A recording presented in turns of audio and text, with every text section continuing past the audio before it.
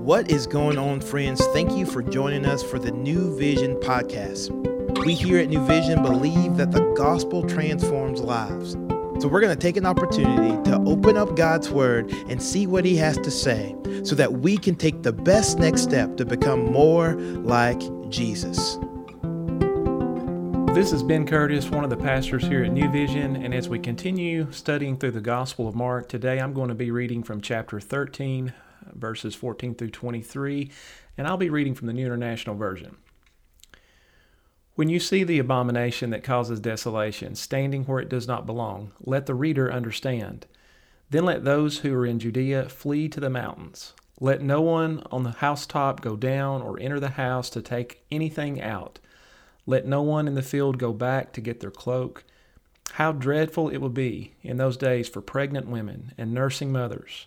Pray that this will not take place in winter, because those will be days of distress unequaled from the beginning, when God created the world until now, and never to be equaled again.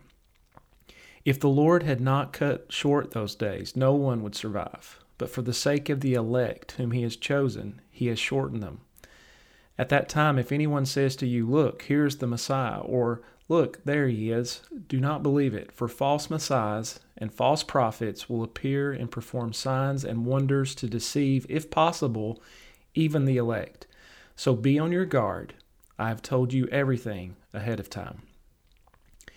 Well, yesterday, Cloud did a great job of just kind of setting up the context for this chapter, and one of the comments that he made is we need to spend less time and less energy on the things that we don't understand and more time and more energy on the things we do understand.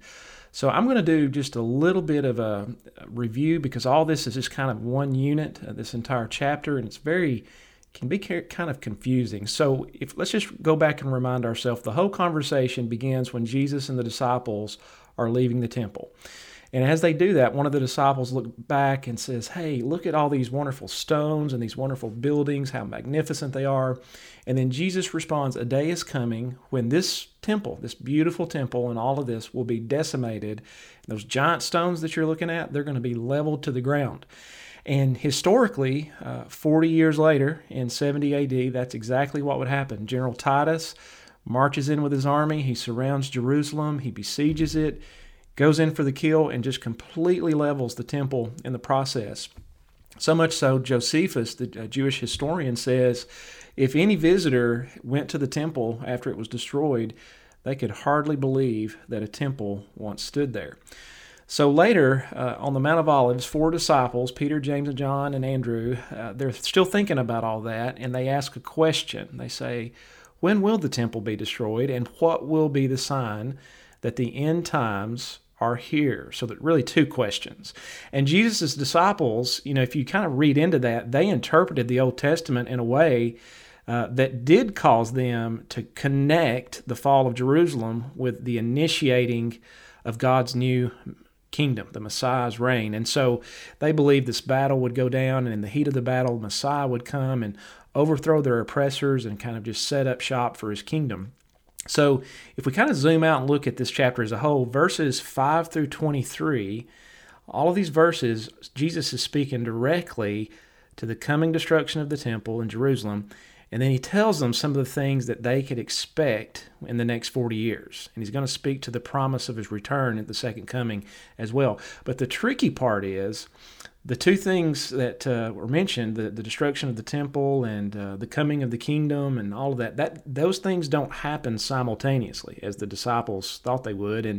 And really, as Mark's account here almost makes it sound like it will. So Jesus uses the real historical events that would lead up to the destruction of the temple in 70 AD.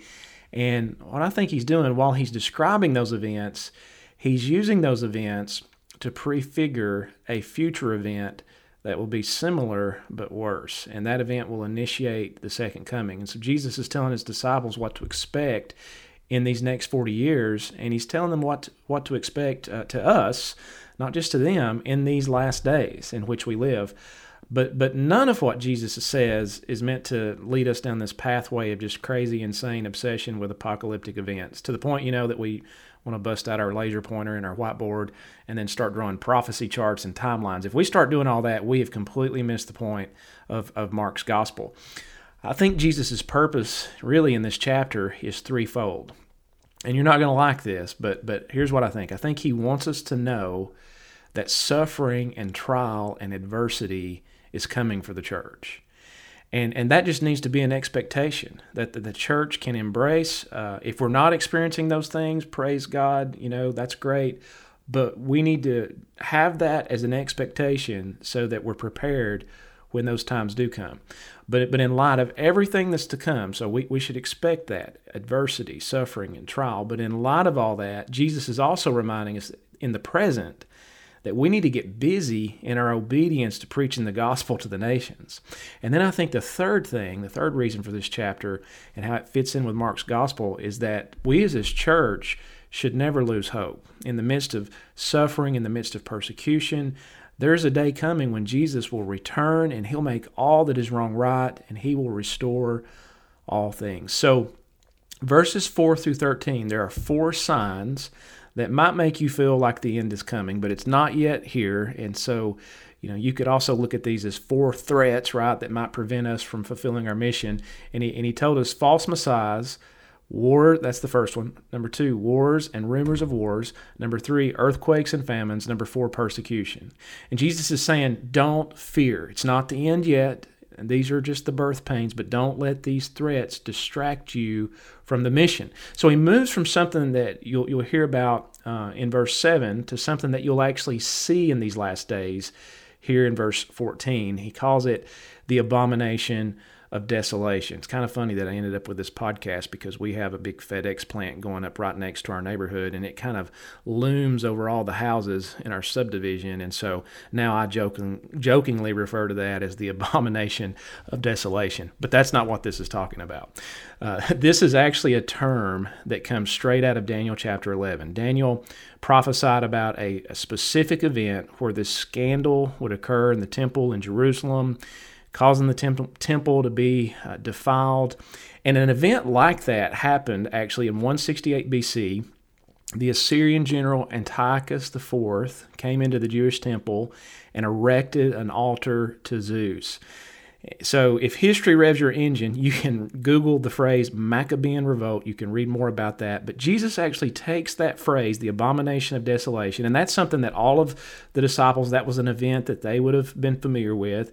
And he says, hey, this is not just an event that you know of, that Daniel prophesied, that happened with Antiochus, that's something in the past. This is also an event that happens in the future. And when it does, it's going to be way worse. And the church can know that these things are about to get heated. So the question is, what is the event? And I think Jesus really has 2 things in mind. I think he has a near event and maybe a future event as well. The near event that I'm sure of was again in AD 70 when General Titus circled Jerusalem, tore down the temple, stood in its place. And that makes sense when you read the rest of the passage, because you read about devastation and persecution. And Jesus told his disciples there in that first century, when you see these things, it's time to run. It's time to get out. Don't stay. I mean, you need to get out. But unfortunately, some of the Jews did stay. They went against what Jesus said, and they fought, and 1 million died. And Jesus says, hey, in that day, if you're pregnant or if you have nursing babies, it's going to be tough. It's going to be hard to get out quickly, especially in the winter when it's cold and all the rivers are flooded.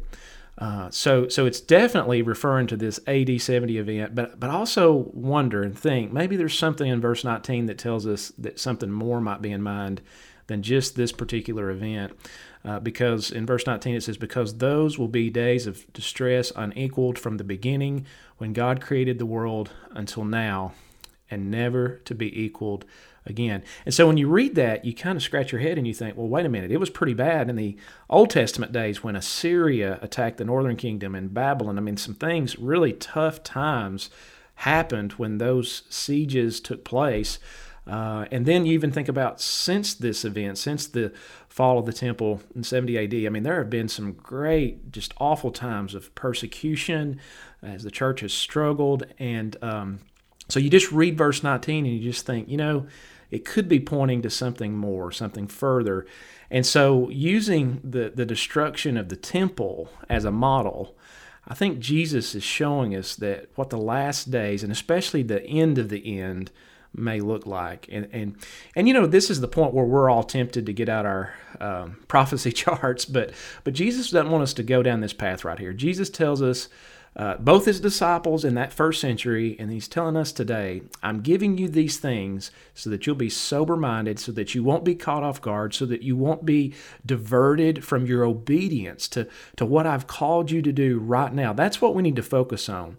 And again, I know we've zoomed out a lot. I know I've reviewed and rehashed some of what Cloud said yesterday, but I just think it's important for us again and again to see the big picture. If you zoom out and you look at Mark chapter 13 as a whole, there are 19 commands in this chapter. And yeah, there are events that provide the occasion for those commands. And our tendency is we want to focus on the events. We want to focus on, well, who's this and what's that and when is this happening? But the events are not the main point. The commands are. And so you have these 19 commands. You also have comforts that Jesus is giving to his early disciples and us as believers as we face events like this. Jesus says in these last days, we're going to experience all of these things, false messiahs and wars and rumors of wars and earthquakes and famines and even persecution and suffering. And these things will come when we're in this age of the end, and they'll probably intensify toward the end as we get to the end of the end. But there's also coming a day when our King will return and he'll claim his own. He'll take the kingdom that was already initiated at his first coming and he'll bring it to its fulfillment. He'll put down all injustice.